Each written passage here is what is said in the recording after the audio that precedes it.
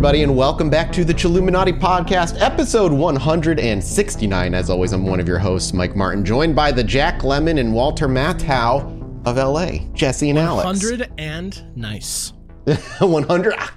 I'm not that witty. I'm not that quick on the ball. I can't think of it like that fast. So you can't think of it that fast. But no. Let me tell you what you should be thinking about instead. Oh my Patreon.com. God! Wow, this guy walked right into it today. Right / into Chilluminati Pod is a great place that keeps this show going, and you can go there and you can support us with that website. Keeps the show coming out regularly, feeling great, and bonuses. That's the bonus. The bonuses are really the good thing. Ad-free episodes. You know, a mini-sode every single time we do an episode, which today, I know you saw the frickin' AI art. I know you're out there wondering if we're going to talk about it. I'm going to talk about it in the mini-sode this week. Patreon.com/ChilluminatiPod. Monthly art, access to Rotten Popcorn. There's like 6 that aren't out or something. There's a lot that aren't out. Yeah. There's only 2 out for the public. All of them incredible movies. Really just top-tier blockbuster hits. Just kidding. That's not true. That's not real. But that's not what that's not the point. They're all easily watchable, and we'll watch them with you, basically. That's what the show is. So, and you can get those all early if you head over to patreon.com/ChilluminatiPod. And you can go there. Yeah. You know where else you can go, Alex, is Chilluminatipod.com for live show tickets, everybody. We're also doing live show tickets. If you were a part of the Patreon, you got early access to ticket sales, actually, by a couple of days. So, if you want to come see us live in LA at the Terragram Ballroom on October 25th, please go to Chilluminatipod.com, get yourself some tickets, come grab some drinks, hang out with us, and we've got I can't wait for the opener of the show. It's going to be maybe my favorite opener we've ever done for any of our live shows, and I'll leave it at that. It was what we were supposed to do last live show, besides technical difficulties that prevented us from doing so. And it's going to be super fun. And Alex, what else is going to happen? So here's what else is going to happen. Everybody's going to follow the link on Amazon to buy some glow-in-the-dark teeth. And in the first minute of the show, Alex's big smile is going to happen with a bunch of smiling, sharp teeth. A sea of them all across the Terragram. I feel like Alex is expecting this blinding light to return to us. I don't know what he expects. No one can see it. No one's going to be able to see it because everyone's going to be in it. So the only one who's going to see it is him and us. That's what it's for. And I don't want to see it. It's Alex's big smile. And you know what? I'm going to take a picture of it. So great. I'm excited for it. I'll take a picture of it too, and it'll just be nothing. We can't see anything because we have the lights beaming on us, and the only thing we'll be able to see are the spotlights on us. So, we'll have to turn off all the lights, kill the lights, and only teeth. Yeah, I'll take care of it all, and I'm definitely going to remember. Again, Chilluminatipod.com to get your tickets. There's a few VIP tickets left and some general GA tickets to grab as well. Things are not included, but they're very cheap and affordable on Amazon. Yeah. Unless they have like a no-fang mandate at Telegram, but I don't, we'll see if that ends up happening when we show up. If that happens, I mean, it's too late now. People have already bought them. That's true. I don't care. All right. This is it. This is where we are. This is the hill I'll die on. Whoa. I don't even care. I'll fight the venue if I have to get you guys those fangs. Wow. It's very aggressive. I appreciate that you go to war for our fans like that, though. The Chilluminauts deserve such... I would not. Neither would I, but Alex will. So Alex's big smile. And that's why it's Alex's big smile. Hashtag Alex's big smile. I'm about to give you Alex big smile today, gentlemen. For today's topic. I'm very excited because you don't know what it is. I didn't know what it was going to be for a little while. But I have put together something as we'll call it an apology. You, Jesse, last week came up with the insult, and I took great offense to telling me that I green-stoned you. You green-stoned me, bro. Wait a minute. What does it mean besides having a great time to be green-stoned? So if me telling you that being told that I green-stoned somebody, it means that I built something up that didn't pay off the way one may have hoped. Oh, is that right? Green-stoned is the Chilluminati version of blue ball. So it's like it's the exact same thing. It's like exact same concept. So it's like when you expect something to happen and it exceeds. No, I don't think. I feel like that's not it. You're waiting for something and you don't get it because what you get is even better. I don't think so. Well, I got to undo that damage. I have to undo that damage. So Well, I mean, yeah. Oh, yeah. You I definitely got do. to. So today's episode, boys, is some of my favorite, most bizarre, non-gray alien abduction stories, Now this is what I'm here for. Okay. All right. including something I talked about well over a year, maybe 2 years ago. We're finally going to talk also about that man who paints his sexual encounters with the aliens that he has.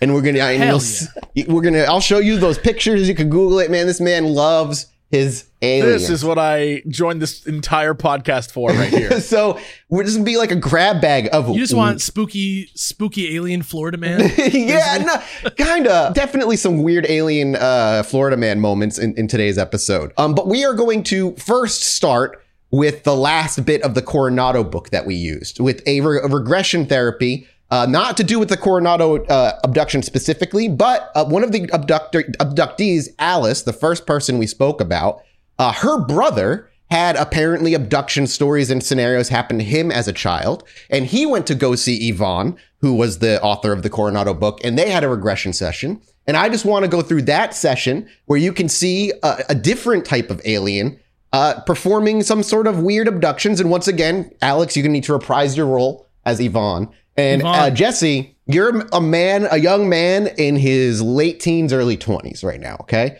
And this is in 1992 specifically. So, 19, 20-year-old in 1992. And we're going to open up with this one regression. And I promise they're just, the situations will only get weirder as we continue on. She has the energy. She has the energy of well, she's like a 90s ufologist. That's Yvonne, right? Yes. And she's still active today. And she was actually on a couple of years ago, one of those Travel Channel experiences, one of those Travel Channel shows where somebody was like going around trying to find evidence of a particular alien abduction. And they went to Yvonne as like a regression specialist. Oh, wow. So she's still around. She's still around and doing work today. I don't know why I'm giving her the energy of Pierce Brosnan in Mars Attacks, but that's just what it is. To set the scene, this is again the boy's name is Jack. Had been suffering for years from nightmares and panic attacks, insomnia, just impossible to find it time to relax, and has weird memories of like blacking out and having missing time. And Jack, when he came for his initial regression, this is what he put forward as like why he came.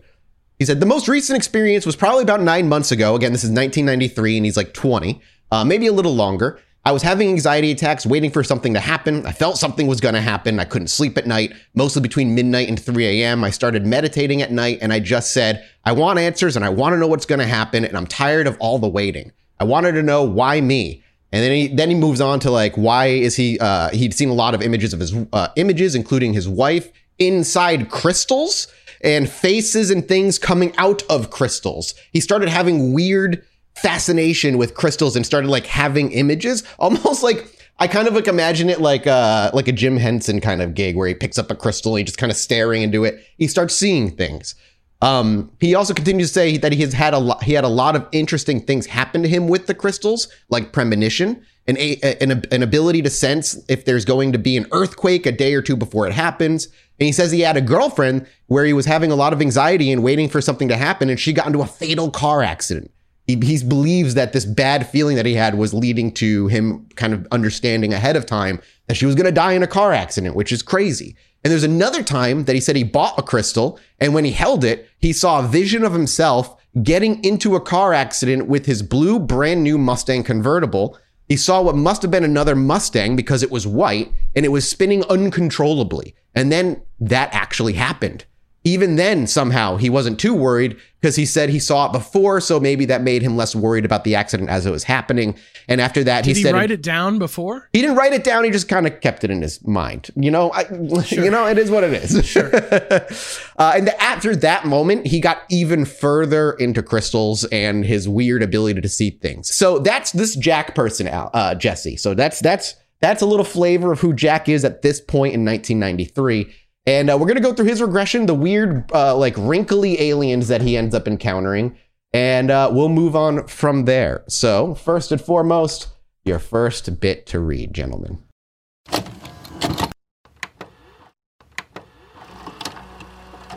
Allow yourself to take a trip back to November 16th, 1992. It's very late. Just feel yourself in your bed as you prepare for a night's sleep. Using all of your senses, just describe everything that happens. We're just laying down, turn off the TV, trying to sleep. I turn toward Melanie, just trying to sleep. Is Melanie asleep? She's asleep now. I'm nervous. The room feels funny. Feels like there's something there, but I can't see anything. I hear like a noise, like a hum. Oh, there's someone next to me. Using all of your senses, everything is sharp and clear. Describe what is next to you. It looks like a large head. Horrible, like a skeleton walking around the bed. Is it Sarah Jessica Parker? Is she on her own dog's body? Bro, are you talking about Mars Attacks, the incredible movie that is actually very scary for children? You mean the Bible of aliens? No, I'm just I have not seen Mars Attacks. I probably should. Mathis! He has a very dark eye. Oh my God. Just don't. I know Just what move they on. look like, and I know they make like a ee, ee, ee kind of like Then noise. they go, That's what it was. Yeah. He has very dark eyes, which seem to go around the side of his head. He's a small brown being, real wrinkly skin. Ew. Oh, he's touching me with something between my eyes. ew. Wrinkly. I know.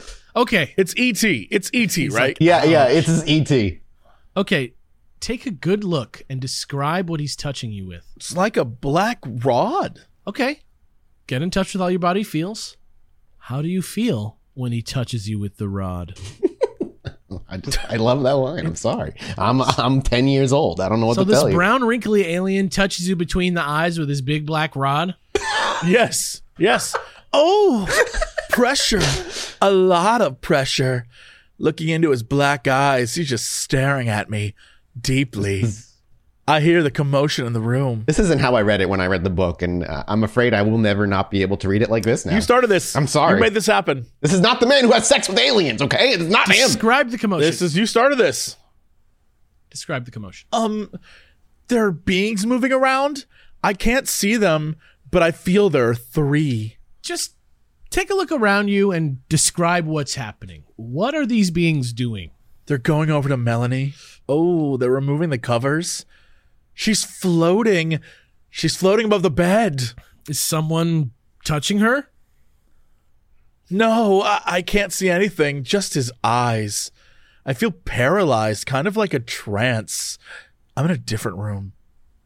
Can you describe your surroundings? It's kind of shiny, circular, grayish. Lines on the walls, bright overhead. Some sort of machinery, some sort of controls. That boy, the quiet boy who's in my class, he's there next to me, the sparkly one. Where do you see the machinery? Past my feel, I'm lying down. Do you sense anyone with you?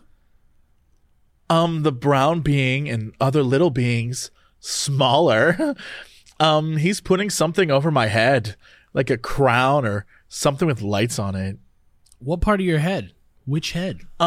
Just over the top part, like fingers holding on my temple and the top of my nose between my eyes. Ooh, feel pressure between my eyes across my forehead. Okay. Get a sense of what else is happening around you. There's a lot of movement in the room. Others walking around, very busily walking around. Oh, I'm looking into his eyes. He's familiar. Feels like my arms are being restrained. What part of your arms? That's like not a sexy question. Feels like below my elbow and above my wrist. I can't move. Ooh, I see something above the table. He pauses, looking above him. Metal rods coming from the foot of the table from a machine. Ooh, a lot of pressure between my eyes. He keeps saying ooh a lot. I know. don't like it that. followed by the exact same line. Now, get in touch with how the rest of your body feels. Is anything or anyone touching any other part of your body? The little beings seem to be touching my leg. My left leg, bending it, moving it. They're turning me on my side. What's happening when they turn you over? Oh, I'm looking at the brown alien's eyes. I feel very tranquilized. Feel very light. They seem to be doing something with one of the machines. Okay. Just describe what's happening. What are you feeling? Oh, there's pressure. Feels like they're probing me. Not painful, just lots of pressure. I just want everybody to be aware the ooze are part of every answer. what it It's says. literally not just Really, the improv. it's really ooze. there. Yeah. It's not a joke. Yeah. Nothing about this is funny. Nothing. Zero. I think they're removing it now. Ooh, it looks so strange. Real strange even. Describe what it looks like. Like a long, not a wire, but like a rod. Balls on the end. And looks like it opens and closes. Now that should sound familiar because that's something that's what happened to Mike Evans. He had that weird, the Greys had that weird metal rod with that weird like That's cagey true. thing at the end that pierced his ear. He and said- somebody said, clarification, if the ear is punctured and heals, it may not ever fully heal, like fully closed. So Yeah. if he had that wound from 1994 and he never properly got it taken care of, it would have remained like a hole in his ear. Just some fun clarification from some of our viewers out there. Who was it Mike that got scooped or was it Lucy? What was her name? Mike got Alice's- scooped. Mike was the dude who got scooped. Lacey? Mike got the ear. Lacey had the thing in her shin. And the one, but the device that was like a scoop. Well, you're talking, yeah. Well, they got a device that went into Mike's ear, and then they pulled out that weird white circle though out of Lacey's Yeah, shin, the like which little was calcium, not yeah, calcium that wasn't thing. Mike, that was Lacey. But that's either way. Anyway, sorry to pull away from the thing. It's just important to know it's like another familiar tool, but being used by wrinkly brown aliens instead. Okay. It opens and closes. All right, now I'm going to ask you something very serious. Do you feel that inside of you? Yeah. Nervous. Ooh, I want to go home. Now, remember, Jack, you did go home, but now you are just exploring. You are safe now. Verbalize everything. You're doing just fine. Looks like there's some different machine. They're sticking something up my nose. What position are you in? I'm on my back now. Now, describe what they're putting up your nose. Just get in touch with how your body feels. It looks like a cable or wire from something. It's coming from a machine. Arms, it's above me. One of the smaller aliens is working it. The other's standing around me. Which side of your nose? My right. Between my eyes, kind of high up. Behind the eye, but more towards the center. This dude was just getting a COVID test. Yeah. The aliens were just testing him for COVID-19. Do you sense Melanie? Is she in the room with you? I don't see her. I feel her, but she's not in the room. Okay. Now get in touch with your body and your surroundings and tell me what is happening. Feels like the table's kind of straightening, or I'm straightening up. Where I'm no longer horizontal. Uh-oh. Okay. Now from that position, just take a look around the room and describe everything that's happening. They're over by the wall with all the controls, about 8 feet across. It looks like it goes all the way up the top of the ceiling. I see screens, but I don't know what I see on them. Looks like a lot of lights, strange colors and symbols. Just focus on those symbols, and as you focus on them, they will become clearer. Just describe what they look like and describe them.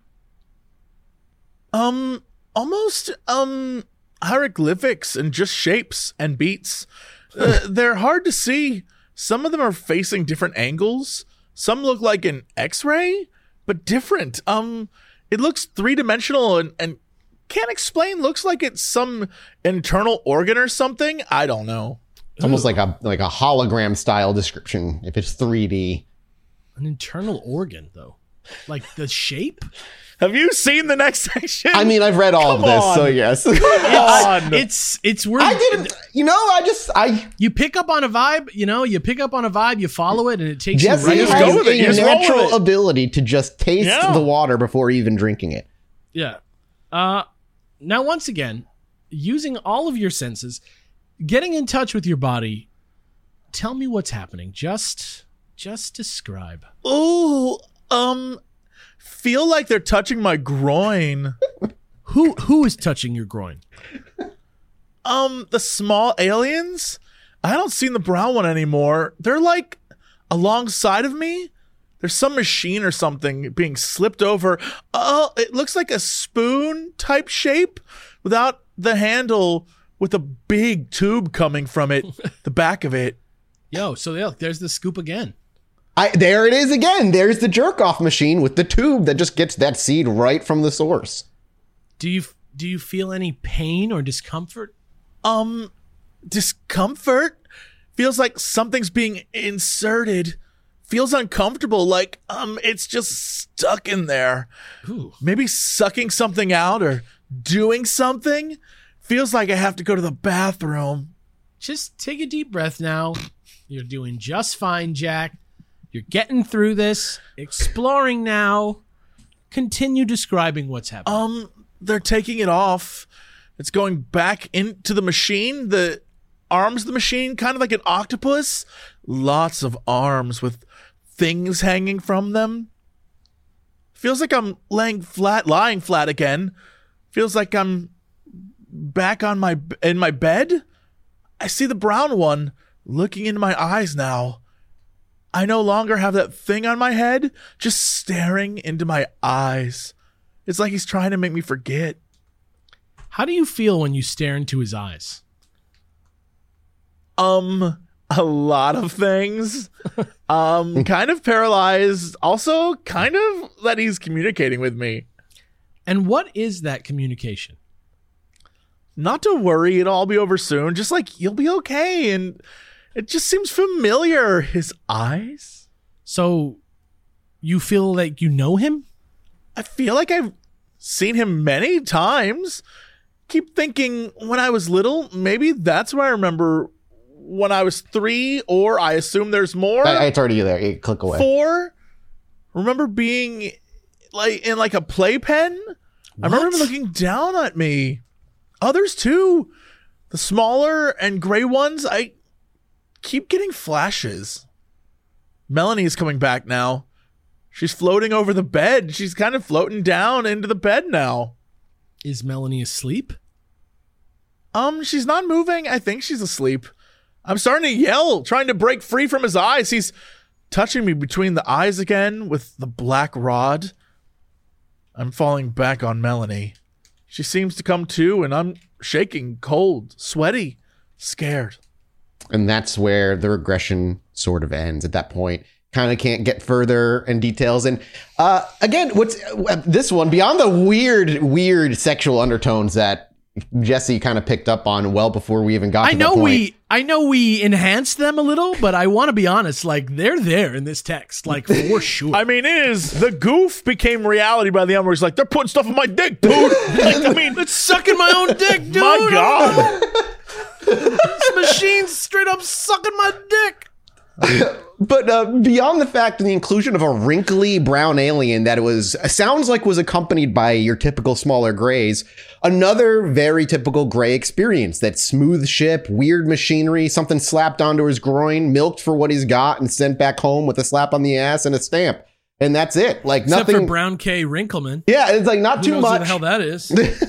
But that's like, along the lines of what else is kind of provided in Coronado. However, Mike Evans, the man who had the thing put in his ear, we talked a little bit about some of the experiences he had as childhood. And in those experiences, he does talk about a mantis-shaped looking alien that was always out of like complete sight, more of a silhouette, seemed to be in charge of them. And when you go looking for these mantis-type aliens, it's very hard to come by a lot of scenarios involving them, but there are a few, including Mike Evans. But I want to give you exactly what they believe mantis aliens are to be. We'll call this an addendum to the alien mythology that we laid bare in episode 1. Somebody like on Reddit or something the other day, or in a YouTube comment, maybe you showed it to me, I can't remember. Somebody was like, Mathis, if you want to talk about aliens, you never have to give us an excuse. You can just you don't have to come up with a contrived, long-winded reason to talk about them. You can just do it anytime. No, I gotta come up with a reason. I need a reason to talk about these things. You're among friends here. We just like you already. Oh, thank God! Thank God! I'm finally accepted. Don't go that. I want to go that far. I can't speak for Jesse, but that's kind of his thing. as far as like what we know about the mantis aliens is it's hodgepodge together from a few different encounters, because again, the mantis aliens are not common. They're not one of the reptilians or the greys or the tall whites or the Nordics who'd show up a lot. I think they're just ugly, honestly. They're ugly, and they don't want people to see them, you know? Yeah, which we'll actually talk about in a little bit. You think that they're like worried about that? They're like, look, bro, yeah, you look bad. Like send in the grace. If you're like looking at a fucking Zorak ass mantis man, and you're looking at a little gray man who probably smokes weed, which one are you going to go send to talk to Melanie, right? Yeah, fair. I would send the gray, obviously. Yeah. But I think it's only because we accept. That's like a chicken egg situation. Sure. We accept grays better because we've seen more portrayals of grays. Because they're the general shape of humans, and they have machines that suck your dick. But like, Yeah. well, all right, that's a selling point. That's what I'm talking about. I hate. You know what Mathis? I don't like that for you. I don't like that you like eyebrow raised at us and like no one can see this. He wants the machine for real. Yeah. I'll take it, dude. That'll be I would love that experience. I want to tell you something. These things do exist on Earth in real life. Yeah, but I don't want those. I want the alien ones where they're trying to breed a star child with my DNA. It's the taboo nature exactly. of the alien. I might have a child out there in space who never knows his daddy. They need like the bad dragon. They need the bad dragon, but for Mathis. I'm gonna okay, we gotta move on. All right, so the praying mantises, in most abduction scenarios where they show up, they are more likely than not like an ominous looming being that's never really directly interacting with the person being abducted and more overwatching the events taking place. And a lot of the times they are with grays or other things. Another weird, maybe the grays are subservient or working amongst many different species. To a lot of different species? They might mostly the grays. They might be a product, bro. Or like, they could be by themselves. They could be an android. You know what I mean? They could be the what do you call them? The Nexus 6. So don't worry about that. That's from a movie. Yeah, okay. I would say I don't know that reference. So they are seen with the grays. They are seen on their own, and they are seen with another hybrid alien that we did not speak about and are very little known as. And this is it's going to sound rough. The tall blacks instead of the tall whites. The tall blacks are multi-jointed, like they have multiple joints along their arms. They're like 9 feet tall. As long as they're not less than the other aliens. No, they're considered another like potential human hybrid species that were created by the insectoids specifically instead of another. And but there's very little known on them because the only time that they've been seen have been in conjunction with a mantis abduction scenario, and those again, those are rare as it is. So who are these supposed mantis beings, these insectoid-like creatures? And the answer is, well, we don't fully know. We do believe those who have been abducted, they come from the Draco system, and they work hand in hand with the reptilians. And they are maybe both trying to take over Earth. These insect beings appear within supposed mythologies throughout the world, but whether that's actually able to be proven, I find it hilarious that the insects would work with the lizards when on Earth they're mortal enemies. Yeah, I agree. So what do these guys look like? So by far the most striking aspect for mantis aliens is the mantis-ness. Exactly how they look. The carnivorous bipedal insect of its namesake. Am I picturing just literally a giant praying mantis, or is that just like pretty dead on? Like it's a little different looking, but they I'll send over an image when we get to that point. But they just look like mantises with like really long necks that then lead up to like a mantis-like head. It's bizarre. Zorak? I'm sorry, who? Yeah, like Zorak, yeah.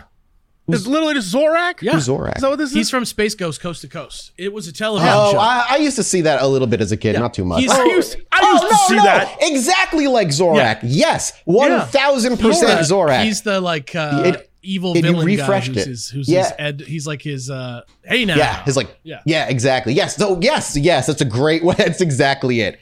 They're reported to be 6 to 7 feet tall with long, thin torsos. Their necks, arms, and hands have additional joints. Their heads are insect-like and triangular with large slanted eyes of deep brown to black. And most mantids, as people kind of call them, are described as dark brown with other colors such as green and black that have also been encountered. And their bodies are composed of segmented exoskeletons. And some abductees have reported that the mantis seem to be coated in a weird oily substance. Ew. They're often encountered wearing long robes in variety of colors, perhaps signifying rank or some sort of like government, perhaps. We don't know. So yeah, they're seen in like long robes a lot of the time, as opposed to the Greys who have those skin tight suits that are always on them. But why would mantis people wear robes? That's a phenomenal question, Jesse. There's a lot of, out of all the questions that need to be asked, that is the most pressing one. Look, everything else I can understand, but robes make no sense if your whole thing is like, you have to move. You're a mantis man or lady.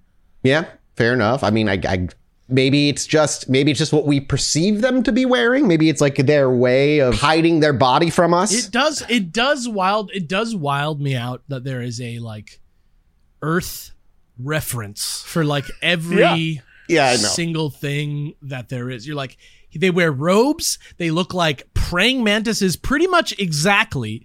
Yeah. And they're on all the rest of them are shaped like people. I'm like, okay. Yeah, I mean, it's weird. It is weird that we have all of these, but it also could be that maybe, I don't want to go down that road right now. We're not going to talk about maybe that they're just evolved forms of praying mantises on Earth. You know what I mean? From another dimension, right? Like another dimension, another time. Instead of monkeys, it was mantises, right? Yeah, exactly. You never know. Or like Splatoon, where it was squids instead of monkeys. Yeah, know? And now you're a squid kid. Have you seen that show? Life After People or whatever. I think it was Life After People. I can't remember. It was like, the fake. It was like eventually, it's like eventually there's going to be squids that are like on land and they like swing through the trees. That'd be maybe that's what happens is in this mantis world, their prime enemy are octopi. When they find ink guns, it's over. It's over. Yeah, they start inking all over the place. Are there the stylish greens? Is that a type of alien? I'm sorry, what? The stylish greens? No stylish greens, unfortunately. Splatoon 3 available 0. September 9th. Check it Soon. out. hashtag ad for Nintendo. Hashtag. Continuing with the mantids, the way they communicate with humans is like most other alien species. It's telepathic messages and kind of just by attaching something to their penis and sucking out their cum.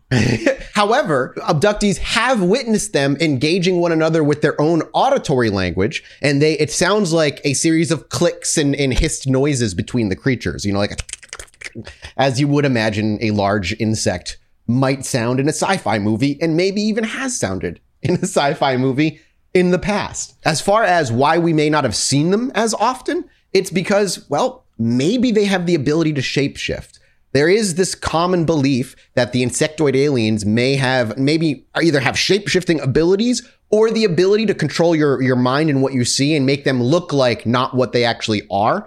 Some alien theorists actually believe that the transformation from human shape to praying mantis is strictly an illusion and more of a mind control skill to keep one calm.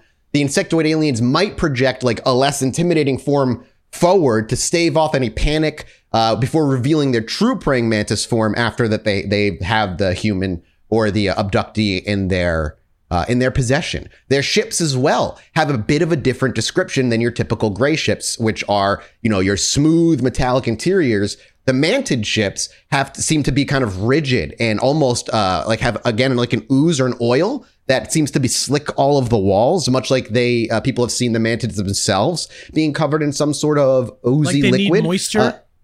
It might be like a moisture thing. It might be that like it's like a hive type thing. The fact that they keep themselves in a weird like oily state, I think Alex, I think a lot of people kind of look at it like that, like it's a necessary need for their own habitat or moisture. Here's the thing, I do that too. The same way. You're doing that right now. You're consistently sweaty, and always glistening in the California heat, keeping me nice and slick. We actually have an encounter of one of these that's taken way back from the Taipei Times in 2012. I'm actually going to give you the article link itself, along with the photo of the thing that was seen that may be a mantis alien. While I read this quick encounter, here's the link, gentlemen.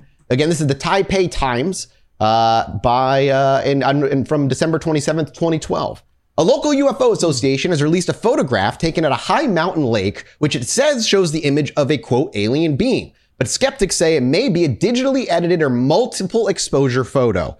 The Taiwan Ufology Society, TUFOS, announced on Saturday that a photograph taken by a policeman at Jiaming Lake, located at an altitude of about 3,300 meters on the southern section of the Central Mountains in Taitung County, shows what appears to be a large alien creature with a transparent body and webbed hands walking in the distance. It also has that kind of like weird bulbous head that I think might be why they say it could be a mantid, because if you were to take this weird silhouetted picture, maybe that's what you would call it. Now, boys, what do you see looking at this picture?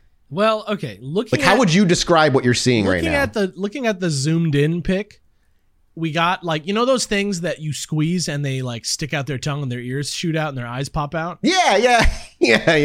That's like kind of what the head's got going on, and then it's got like Jar Jar Binks vibes going down to the bottom, but there's like a big trunk on the body before you get from the head to the body, and then towards the bottom it's like long arms, long legs, Jar Jar Binks walking in the picture of it zoomed in. Okay, right. So you see that, I see like silver cowboy. Yeah, that's also, yeah, like there's definitely, I love like that, yeah. Maybe it's just the outline of a distorted person who's wearing a cowboy hat, like a dude in a full body silver suit with a cowboy hat on, but the silver suit has instead of like gloves, like little like wizard frills at the bottom. Yeah. However, I mean, he's kind of like a rocker. He's like a 70s glam rocker. I feel it. He's like a rhinestone cowboy. Yeah. Yeah, exactly. I'm sending you an image of what the mantid supposedly look like up close wearing the robes, by the way. There's an artistic representation of it. So that's pretty... Of course. Yeah. Like I said, you're pretty dead on explaining exactly what it looks like. Like that's the robe is silver. Yeah. All right. I will say this, however, which is that when you go down to the actual photo, there is no way that there is enough atmospheric occlusion on that figure at all. And the depth of field and like sharpness of the figure is just totally incorrect. Are you okay, yeah. You're talking about this photo here for the distance, especially for a fucking picture that was taken on an iPhone 4. Yeah, so I was gonna say, like, this picture, just so you're aware, taken with an iPhone 4, and the big thing that kind of throws the picture into doubt is these supposed, like, what you call, like, I guess double line or double exposure lines at the bottom of the photo. And as experts went through it, there's debate whether those lines are caused from like a memory cache thing or if it actually is double exposed. We'll never know. But that's the closest actual photo that exists of a supposed mantid, if that's even what we're looking at in the first place. To give you an idea of how hard it is to even come across I can see why people would say this was faked. Yeah. If this was taken on a camera with a lens, I would be like, this is absolutely fake. There's no doubt in my mind. If this was taken on like a DSLR or something like that, no way. However, the fact that it's an iPhone, the way that it processes images, you know, there's a lot of things that it could be. I've taken pictures with my iPhone that look weird, of especially landscapes, which is what iPhones are. Just the very opposite of what an iPhone is made for, is taking a giant landscape photo. But the problem with the photo, though, is that the landscape itself is fine. But if you were to use math to math out the distance from where the photo was shot to the mountains in the background to the guy walking across, he looks 80 feet tall. That dude would be a giant. Yeah. He'd be massive. He looks pretty tall. But that's the thing. He could be tall for sure. But like that is 12 feet tall. Yeah, but I mean, that's probably taller than 12 feet tall, but that's what I'm saying. Like, maybe this thing is that tall. Sure, but it is just visible enough that if you close up, you can see some things.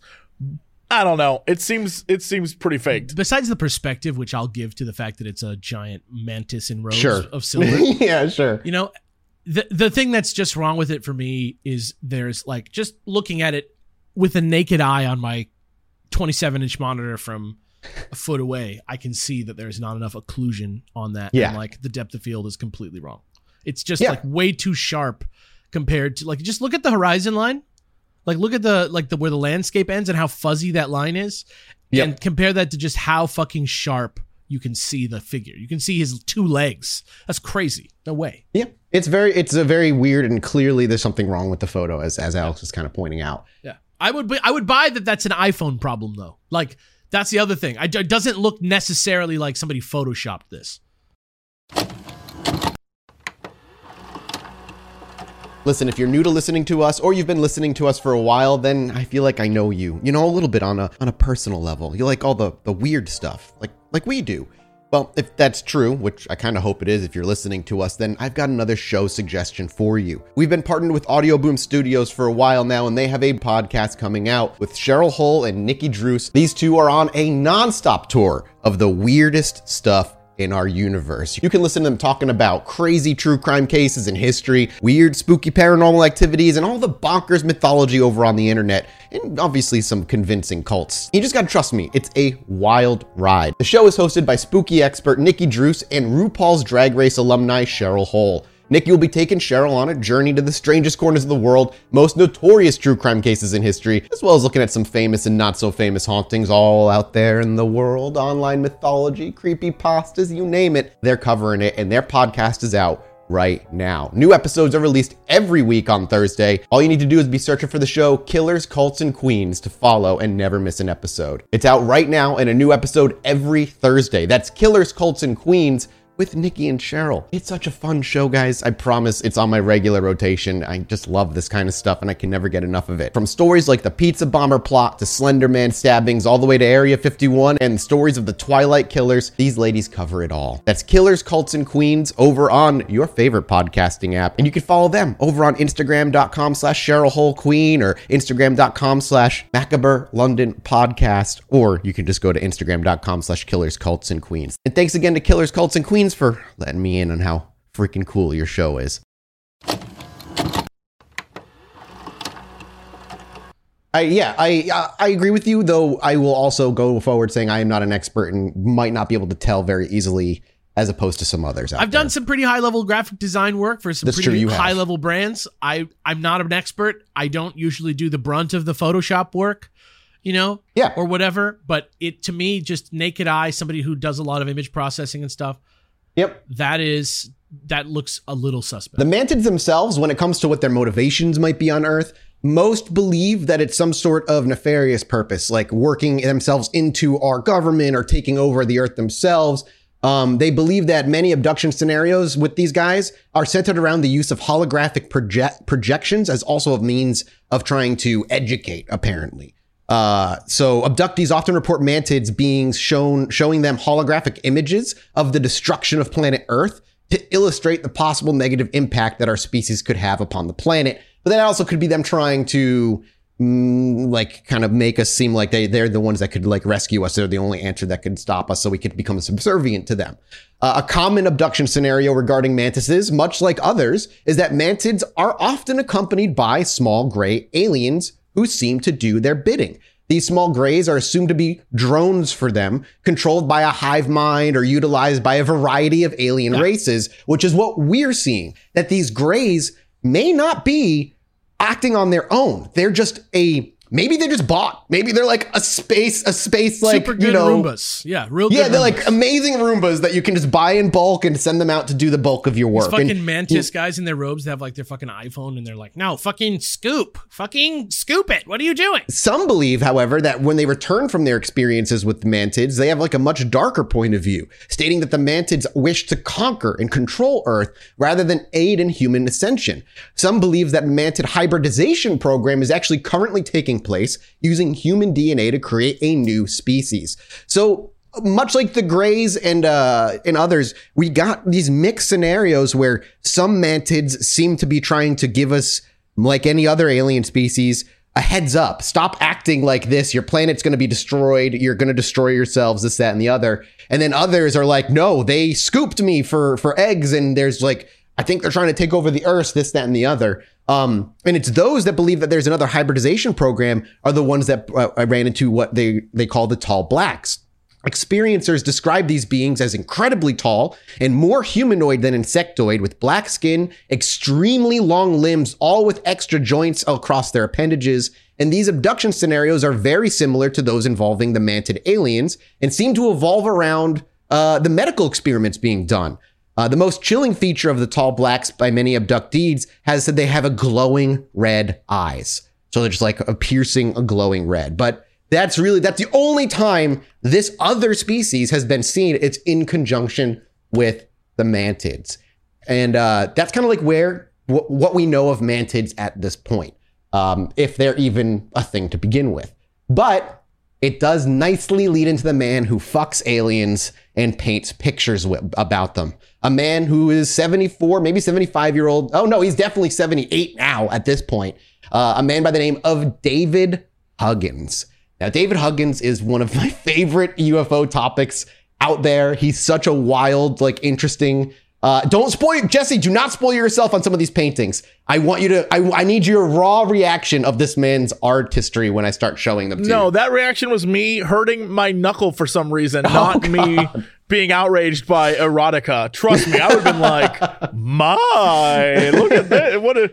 No, ow. David Huggins, who's now 78, claims that he first encountered aliens at the age of 8 years old. That he lost his virginity to a female extraterrestrial named Crescent when he turned 17. Named Crescent? Yes, sir. Crescent. Yes. She's in the English word crescent? Yes, exactly. Spelt like crescent. Like a crescent moon or a crescent piece of food from Pillsbury. You know what I mean? The crescent rolls. Right. Yeah, okay. Spelled crescent, like the English crescent. Crescent. All right. In English words. In English words. And letters. Maybe that's just the way it translates. I couldn't tell you. This is just what I'm telling you what at 17, Crescent took his virginity. All right. He lost his virginity to an alien. He also claims that among his many abductions, because they abduct him often, he has fathered a clan of hybrid alien human babies, and these otherworldly beings have given him permission to paint everything. Before he went off and created these paintings, he did ask for permission, and they did allow him to do so.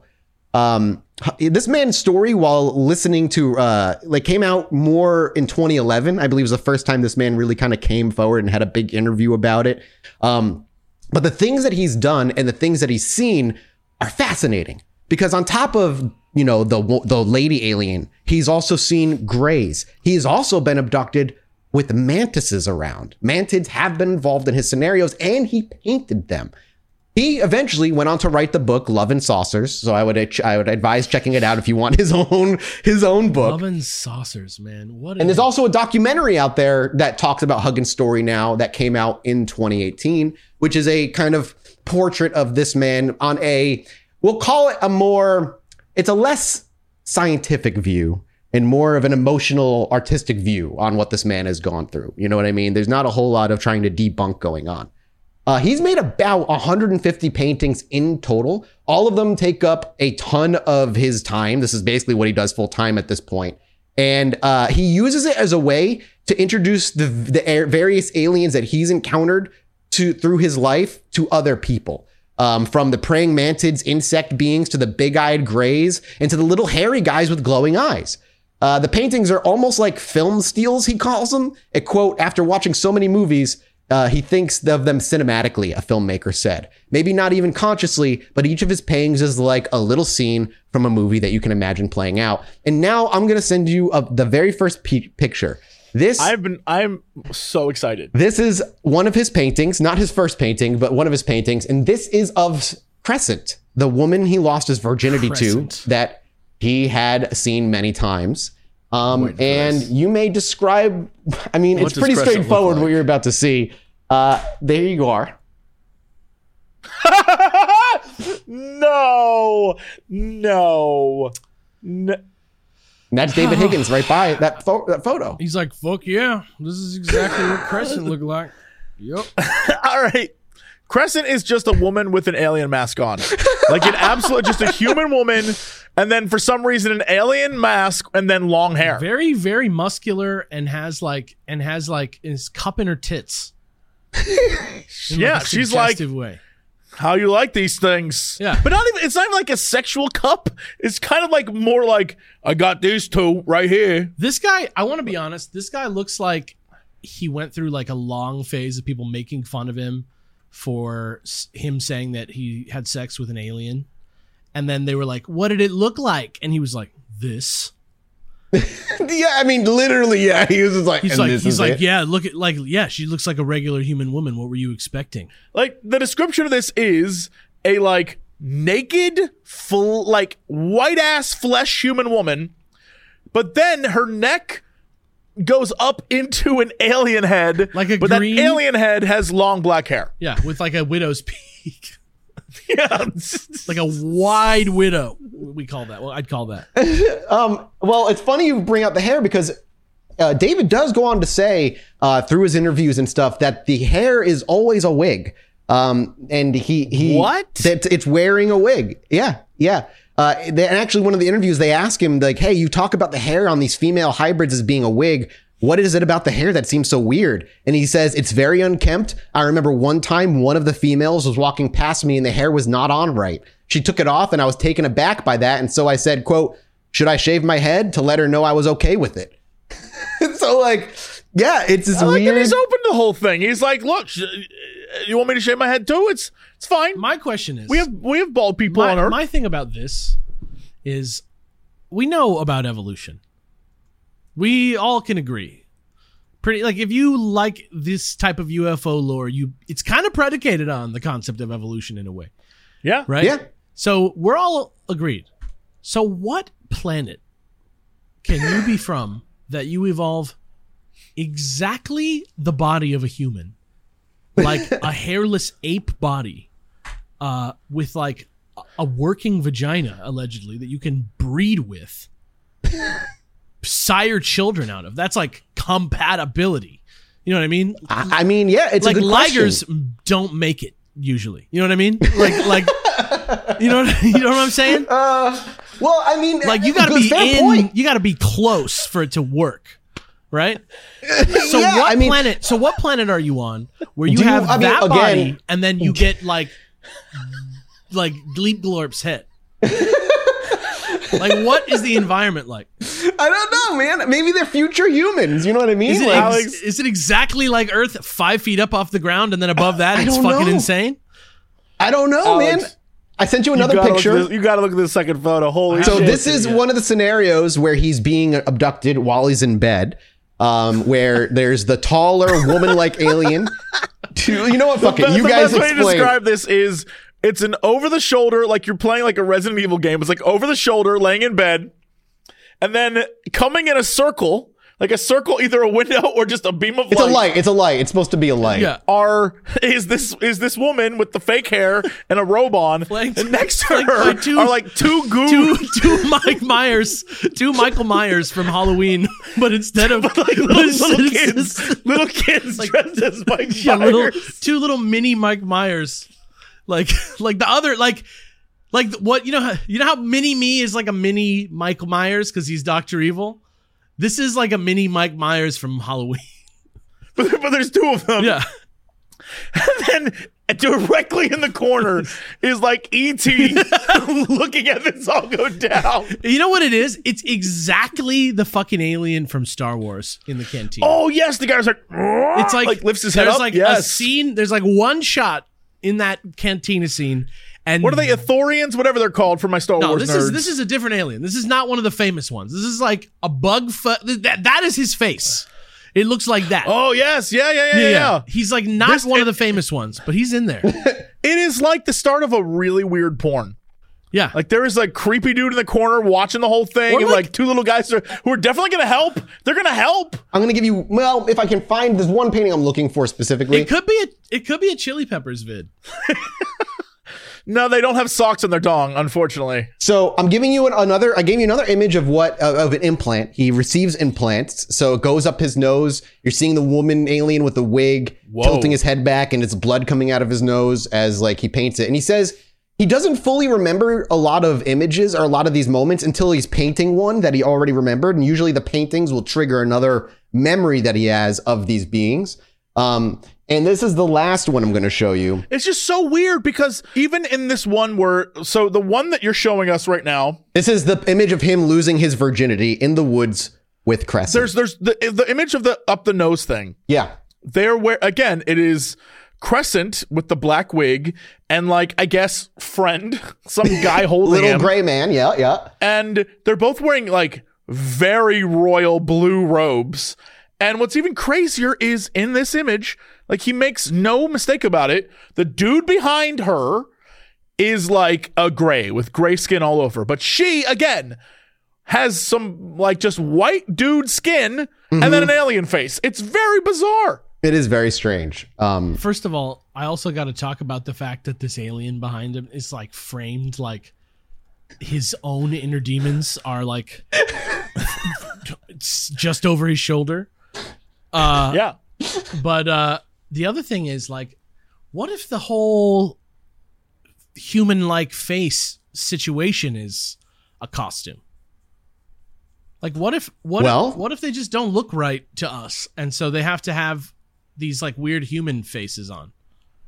Yeah. That could check. I mean, that'd be super fun if they were just like so awful to us, like cosmic horror vibes. Yeah. That they wore alien masks because that's the closest they could get to like, this is human. Yeah. Yeah. There's one more picture I want to give you because it'll matter. Also, we skipped over the fact that the second picture you showed us is literally this girl riding the shit out of this man in the middle of the forest. That's the image that he painted. Grinding his junk. That's him at 17 years old losing his virginity in the woods to Celeste. No, Crescent. So, what? Here's the thing. I don't know how he remembers it, but... Crescent. Sorry. I don't know why I said Celeste. I don't know how he remembers this, but he looks like he is like, yeah! She looks like she fucked him so hard she broke his arm in half, is what it looks like. Yes, it really does. You know what? You know what King like Kong did to the dinosaur's mouth when he ripped it backwards like that? That's what she did to his elbow, bro. Yep. The last image I'm giving you is him next to a really tall, strange, what he calls like a man alien type thing. He doesn't know what race it belongs to or species it belongs to. You can just see it looks like it's like a tube coming out of the top of its head. Yeah. He's looking at Earth from where he's at. But this took place when he was a child, this one. He just has a snorkel coming out the top of his head. Yeah, it looks like at the back of his head, he has like a snorkel coming out the back of it. It's very bizarre. That's the guy from the Trade Federation, yo. And he has encountered all of these aliens, all kind of working together as part of the same group since he was very, very little. And he talks about, again, what triggers the memories, which is him usually painting. But when it all started, and this is the part to note is like, okay, are we dealing with somebody who he says he still kind of comes in contact with aliens to this day at 70 whatever years old. But here's how it started. And it makes you wonder, is this part trauma that the brain is covering up in a weird, bizarre way? He says, as a kid, I would see one of these beings and I would run to the house to my mom and dad and say, hey, mom and dad, there's something out at the barn and something behind the house. And they would say, quit making up things. There is nothing out there. And one time I did it and it was too much. And my parents gave me a good whipping. The next day, I remember, I went behind the house and there was the woman, Crescent, with a few grays and one insect being. And I remember telling the woman, my mama and daddy don't believe me that I see you and I got a whipping. As soon as I said that, I knew Crescent didn't like that. She looked at me and said, then don't tell them. After that, I never said a word. So, there's a lot in that scenario that could be childhood trauma, abuse maybe happening with somebody that a stranger or what have you, and the parents just don't believe. Who knows? But he does say they continued to stay in contact with them all the way up until today. He even says that these beings have helped him in a lot of ways, saving his life a couple of times. There was an incident with a snake under the tool shed, and there was another incident where he nearly drowned, and he's looking at this person while I'm drowning, and I hear this voice, let me live. And just as they say that, my toe catches hold of a root, and I'm able to pull myself to shore. He says that the aliens were the ones that made that happen. They say, he continues to say that there are the grays, then there's Crescent, then there's the guy, very tall and angular, which is the picture of the man with the snorkel coming out of the back of his head, which he says is actually a bun. And he has red eyes and communicates with the insect beings, the mantids that also travel along with them. And he at the time of this like article coming out, he was in contact with them as recently as a month ago. He says he doesn't feel violated. It was always up to him. There was a hairy little guy one time that came to his room and asked, David, can we use your body? And he simply said, yes, you can use it as much as you like. He seemed very happy with his response and left the room and kind of vanished. So the aliens came and asked for permission if they could use his body. And the man is just totally, he's like in. He's down. 100% in. Yeah, and he says it's completely he's a real free Mathis will. about it. Yeah. He's like, this is what I'm saying. This is my ideal scenario right here. Yeah. I would swap places with this man if this is actually Maybe happening. you got to get painting. Maybe you got to start painting, man. And yeah, remember I said that this guy, that's what I need to do. This guy said he had like a whole flock of children. Well, at one point, somebody actually asked him, like, how many do you have? And he says, well, one of the scenarios where he was taken into a room and it was filled with babies. And I had to touch every single one. The human touch was really important. The first time I touched one of the babies, static electricity jumped from my hand to the baby. This was right before I touched it, and I pulled back and said to the insect being who had brought them, wow, did you see that? So I reached over and touched the baby. I woke up the next morning spent, totally exhausted, and slept all day. But that night, the insect-like being takes me to this door. We're in front of this doorway, and there's this brilliant light. It was like it was pushing its way out of the doorway. It had form. The insect-like being said I had to go inside the room with light. So I go inside, and it was just incredible. The light was passing right through me. I was there for a few minutes, and the next morning when I woke up, I had incredible energy and really felt energized for weeks afterwards. So they like took him up and made him zap a bunch of his children, and he was so tired that the insectoid's like, let's recharge you, bro, and brought him to like a recharge light, and he felt really, really good for it.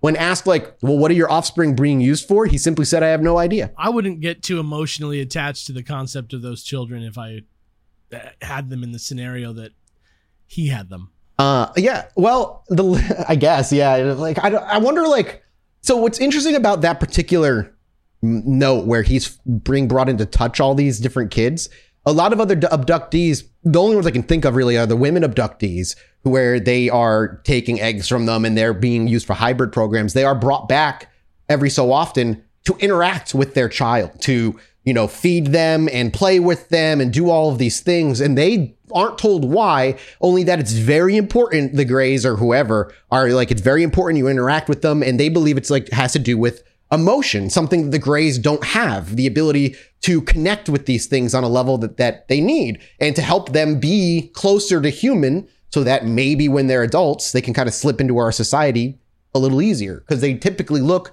a lot more human than they do Grey. Jesse, do you have I watched you go from inquisitive to pacified and all through that. It's an interesting little tidbit for the lore of this mythos that for some reason the Star Children must have some connection to their human side, but it's not like the history of humanity or like the connect. It's biological. It's like, oh yeah. It's like you hug them. All right, good. You hug them once, moving on, which is like a weird thing. Or it's the only time he can remember, because a lot of their memories are usually fucking wiped and they don't remember that. But even then, it's like, you know, we want them to have emotions, which we don't have.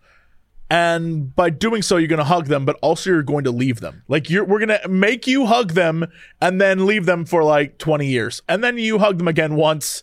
And now they're going to leave. It's like a very strange, like, addition to the story. Yeah, it is very, very weird. Beyond the artistic works that Huggins has created, obviously in what his interviews, we don't know much more. However, you might be left with the question, what does an alien vagina feel like? And luckily, David Huggins can let you know. He says all he can really say is that there was much warmth. You got to remember, your senses are subdued when you're with them. I don't like this. The intense orgasm you would normally feel is toned down. And so he goes on to say that they actually sedate you. They sedate you for this whole experience because they don't want you flipping out. And when asked if this alien had a menstrual cycle, he said he didn't know. And that's kind of like the story of David Huggins. Not a full episode's worth, but there's David Huggins. He's banging some weird crescent alien. Sounds like some bags of sand type stuff, though. Yes. Like, but I don't get that reference. From the movie 40-Year-Old Virgin, where he's pretending like he's touched. Oh, I have seen that. At a card game. Yes. Okay. Now I know you're talking. Yeah. That's right. Yeah. Like he's like, yo, like it's weird. Like I know it's really warm down there, but they do this thing where they like make you not be able to notice how it is down there for real. You know what I mean? Yeah, it's very weird. I don't know, man. It's bizarre. And the next two that we're going to talk about are equally as bizarre. This next one's going to be a little quicker.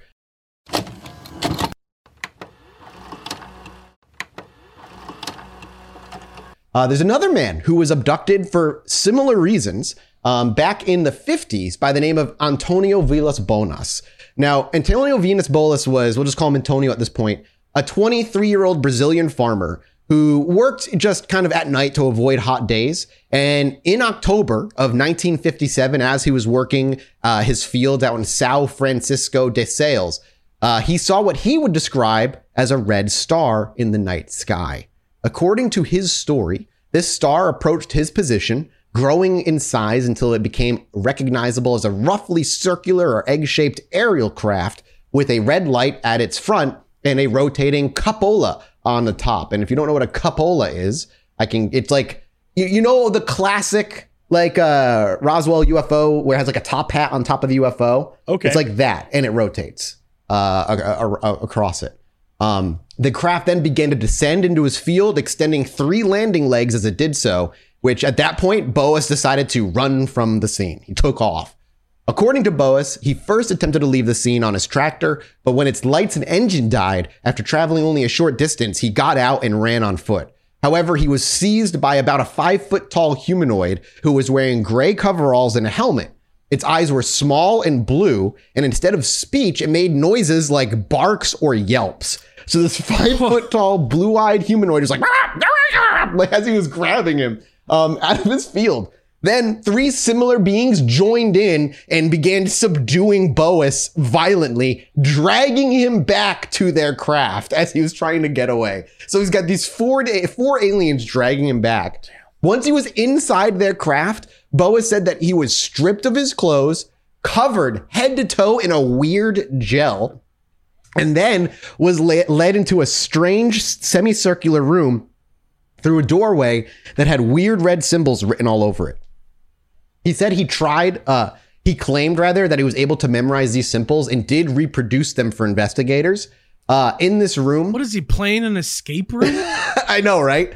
It's here in this room where the beings began taking samples of his blood from his chin. After this, he was taken to a third room and left alone for around half an hour. Chin?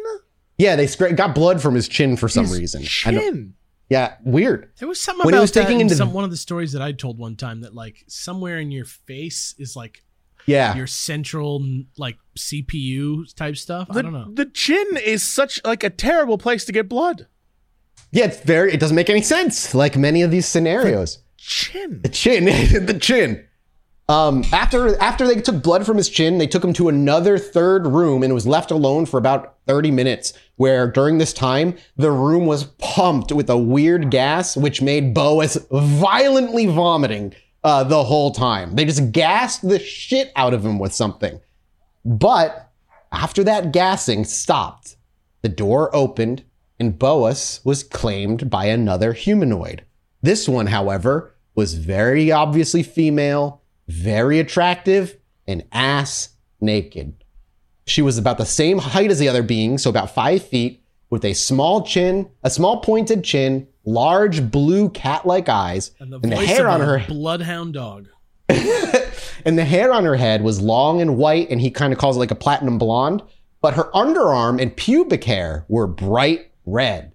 So the hair either maybe like was red, like Ronald McDonald, or like ginger. He says hair. Bright red, and so I would imagine like a bright ginger red. Like I would imagine like kind of like color. that.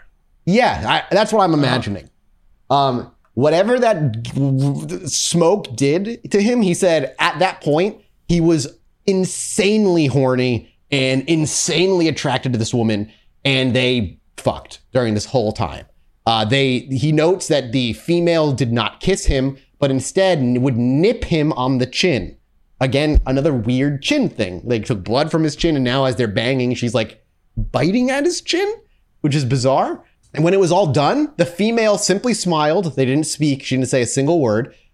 After he was good and empty, she got up, smiled, rubbed her belly while gesturing to her stomach and gesturing upward toward the sky. Anyway, I'm hungry, so I'm going to go back to my apartment. Yeah. Boas said he kind of like took this to mean that she was gonna go have their baby and raise it in space. The female seemed relieved at that. Yeah, I don't know. Because, okay, dude, imagine this weird, like, alien girl, doesn't say a word, rides the hell out of you, just, like, drains you, gets up and, like, rubs her belly and points to the sky, and then just leaves. How would you take that? What would you imagine that was like? Like, I would think I don't know how you would dreaming. take that. I would think I was asleep. I would think I was not conscious. Okay, but then you realize you're not. How all right, this is happening to you. What would your reaction be? I'd probably start crying. Fair point. I would be so excited. Jesse is lost. It's so crazy to me that she was like, good and filled up. See you later. Peace. Like, just wild. That's the little story editions. Again, everything kind of falls back on Alex's 40-year-old virgin hypothesis. Like, a lot of just like, and then once we had done it, she said, I am pregnant, and moved on. And I'm like, what? Oh, God. Boas Wald did say, he did go on to say that the female being seemed relieved after the task was over. And Boas himself said he felt angered afterward. Like, after he was done, he was pissed off because he felt as though he had been little more than a good stallion, quote unquote, for these beings. Like, he was like, they used me. He was offended because it wasn't. Yeah, he was offended because he got used. And I'm like, bro, that's aliens. Just fuck the hell out of you. The emotions that I would be feeling would be so far away from like anything grounded in reality. I would be like doubting my sanity. I would be so far beyond like they used me. I don't know. Well, yeah, but that's why he was just like, I've been used, offended. I don't know how I would feel. I'd probably feel scared, but also excited. You know what I mean? Like, it happened. Finally. I would be shattered. I would be like a different human being. My entire perception of reality would be destroyed. I love that he considered himself like a good stallion for the human species. But moving forward from that, he realized how crazy his story would probably feel. And so when he got his clothes back and he would actually, which happens a lot with abductees, he was taken on a tour of the ship by these weird little 5-foot tall humanoids. And Boas, like I think something Jesse would do, attempted to snag what looked like a clock-like device as proof of his encounter. But as he was on his way out, he was caught by them and they prevented him from taking it. And he was then escorted off the ship and watched as it took off, glowing bright red. And when he returned home, he discovered that 4 hours had passed.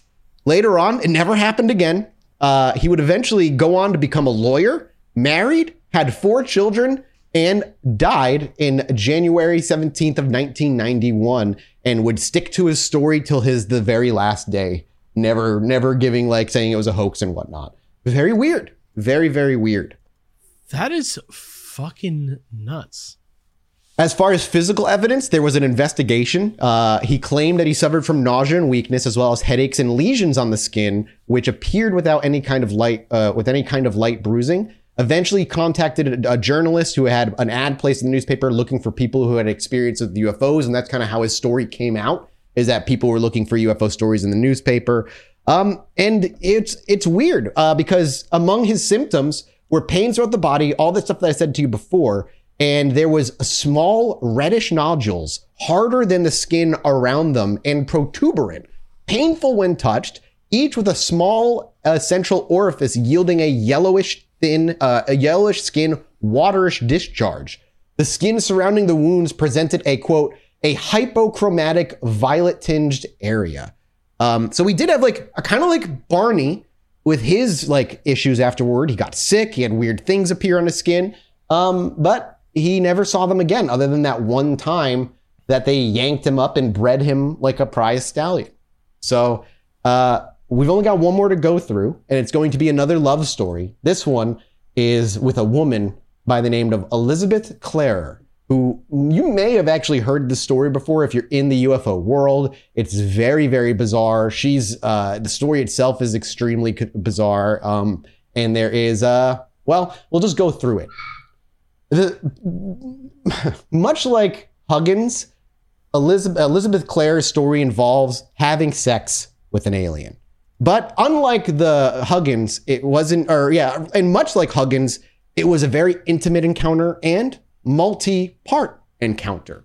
For Claire, she was born in 1910 to a wealthy family and grew up fascinated by apparently Zulu folklore that were told to her by her family's native African workers. So, nice layer of racism over her childhood, growing up in a time where people were using other people as native quote unquote workers, aka probably in slavery of some sort or indentured servitude. However, in the mid 1950s, Claire spotted more UFOs and reported that she was suddenly in telepathic contact with an alien pilot by the name of Akon. And no, not the artist. Akon and his co-pilot, both of whom were astrophysicists, eventually let Claire board their spaceship. They told her that they came from the planet of Meton, M-E-T-O-N, a planet in the galaxy of Alpha Centauri. Claire became friends with these aliens and they continued making regular visits with her over the years. After a time, Claire felt a great attraction toward Captain Akon, and doubtlessly unable to resist the opportunity of kinky intergalactic space sex with an attractive extraterrestrial species, took him as a lover and became pregnant. Akon then took her to live on Meton, where she gave birth to a hybrid son. The couple named him Ailing. Now, you might be wondering, what does Aylon look like? Okay, I thought you said they named him Alien. No, Ailing, A-Y-L-I-N-G. Ailing. I thought you said Elon. No, also hilarious. Maybe we've stumbled across it. Here's a picture of Akon, the captain that she fell in love with. If it's just Kirk, I'm going to lose my damn mind. Zap Brannigan? I mean, it is pretty close to Zap Brannigan. That's Zap Brannigan, Very dude. Zap Brannigan. Whoa. He's got the Star of David? Yes, which is very strange. Again, a reminder that alien things can quickly devolve into anti-Semitism if you're not careful and move into the weird world of cult stuff. Here is a picture that she also took of this supposed UFO. A picture? Yeah, a picture of a above? UFO taken by Claire in 1955. I know. I know it's there's very going to be strange. someone out there who's like, Jesse, stop poo-pooing on everything Mathis says, but this sucks. This photo's ass. This photo is like someone digitally put in. It's not even like a good This is from digital image. 1955, Jesse. Yeah, no, it definitely looks fake. It just looks like it's from above, which is weird. So again, she is abducted, in contact with these guys, falls in love with Akon, and Akon eventually falls in love with her. They have sex, she gets pregnant, and instead of living out the pregnancy on Earth and going through it on Earth, she is taken to Meton and has the child there, who they name Ailing. According to Claire, Meton was a utopia free of crime, greed, and poverty. The inhabitants of Meton looked just like humans, but they were kinder, taller, and much better looking. Metonians could live for thousands of years and were even able to reincarnate after they died. They dressed in this beautiful silk clothing and ate only natural food. They didn't care for sports, but loved art and music. They never married or divorced and had large families. And the Metonians adored children and were fond of keeping pet birds, in case you were curious. There was no need for schools or books because communication and learning were all done through telepathy. Technology and spirituality, the Metonians were thousands of years ahead of Earthlings. As much as she liked Meton, Claire had difficulty living there because of the atmosphere, so she went back to Earth after 4 months. Yes, she got pregnant, had the baby, and left all within 4 months. How detailed is this account? It's pretty detailed. There's a book you can read called Beyond the Light Barrier. It's the autobiography of this woman. It is, according to the cover, a romance story of it's so tiny, it's so hard to see, encounter between a South African woman and a man from Meton, a planet of something. I hope that a large portion of that book takes place on Meton because I would love to know what that's like. Yeah. In great detail. It's a weird situation, obviously, because after that, she continues to say that she is in contact with Akon. However, and she sees her child occasionally, but for the most Akon part, she from doesn't go Meton, back. dude. I know, and Ailing as their child. Keep that in mind. It's her story is fucking weird. It's just because the big problem with her story is that there are no other encounters like this among many other abductees. The problem with their encounter is that there is no name in the English language closer to alien than whatever the fuck she named your kid. Ailing. Yeah, she occasionally receives visits from her space, hookup and her son, the latter of whom followed in his father's cosmic footsteps and became an astrophysicist on Meton as well. Star-Lord. So this book, exactly, our very own Star-Lord. So you can actually go ahead and her book is out there. It's called Beyond the Light Barrier. It was published in 1980. And there were only some family members only some of her family members were backing a story, and there were no documentation of her alleged pregnancy whatsoever. She has no evidence physically that she was ever pregnant, but she insisted that it was all true up until she died in 1994. It's a very, very, and again, that's just a kind of a very strange sexual encounter that this one had a more romance kind of tinge to it. But at the same time, it's hard. She tried to publish a book. She did publish a book on it in the 80s.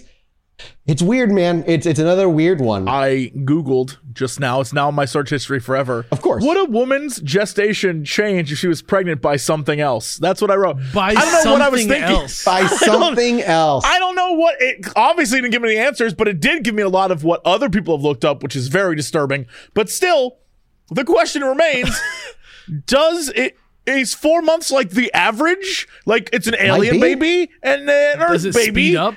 And wouldn't it still be 9 months? I don't know. I don't know the rules. Ask the fucking Ligers, dude. I got no idea. Yeah. Go ask the Ligers, bro. Now that's in my search history, Mathis. You're welcome. Congratulations, Jesse. Welcome to my fucking internet history. Just so you all know, her very first encounter with Akon in 1956 happened right at the very top of Flying Saucer Hill. And he came down, scooped her up, and they fell in love. Is that her name for the hill, or is that a real? No, it's an actual hill. It's an actual. And it was hill. already called that? It was already called it at that point. Right. Yeah. All right. Yeah. All right. Boys, I hope that helps give you a taste of some of the varying different types of abduction scenarios that can occur. More grays and how involved they are, even with other species. It was like the first act of like Harvest Moon space version. It's fucking weird. Yeah, and it can prove to you just how sexy these things can get, and maybe the aliens themselves. Is that's what you were trying to prove today? Oh, okay, yeah. The encounters is what I'm trying to prove. The encounters can get really hot. Okay. And all right. The thing is, they can get real sexy, and it's normal to be attracted. Yes, exactly. I need to say this now because this is going to be my definitive. So I've now looked up gestation periods of all sorts of things. Is that what you Googled? Yes, that's what I just Googled. But I swear to God, Alex is right on the money. The thing to look up was Liger. I'm not saying that she's full of shit, but lion's gestation period. Something else. Lion gestation period. Around 110 days. A tiger gestation period between 93 and 112 days. And a liger gestation period around 100 days. So all I'm saying is, unless there's some magic, space magic here, 4 months would still not be long enough for a human body to generate a child. Did you say there is when he said unless there's space magic? Unless there's space magic. No, I said how dare you. Unless there's space magic, there isn't. There is, brother. Well, I mean, hey, space and time is all one thing. And if they're moving through, the universe in a weird, maybe time doesn't work. Mathis, did you say there is space magic? Is that what? No, I did not say that. All I know is that when the world exploded, Superman was able to fly around it backwards. Yeah. And reverse time a little bit. I mean, maybe time is different. Maybe it's like one of those wormhole, black hole situations. Exactly. Yeah. Maybe. Could be like Interstellar, right? Yeah, maybe they were faster than us. Maybe their pregnancy is only like a month. So combined with the human, 9 months, right down the middle, I don't think that's how that works at all. Hashtag Alex's big smile. We're off to go do a mini-sode. That's it. It's done. I'm hoping this little extra alien episode helps save the weird alien stories that the two of you and all of the listeners have been hoping to hear after our first episode covering those 12 alien race theory. I feel good about it. And how about you, Jesse? Do you feel better too? I am happier we spent more time with this. Yes. Yes. Okay, good. Do I feel Good, better good, about any of it? Not really, but I'm happy we spent time with it. All right, we're off to patreon.com/Illuminati Pod to do a mini-sode. Thank you guys so much for all your support. We love ya, and we'll see you next week. Also, go buy live tickets, IlluminatiPod.com. Anyway, Bye. me and my wife were sitting outside indulging on our porch one night, enjoying ourselves. I needed to go to the bathroom, so I stepped back inside, and after a few moments, I hear my wife go, "Holy shit, get out here." So I quickly dash back outside, and she's looking up at the sky in awe. I look up too, and there's a perfect line of dozen lights traveling across the sky.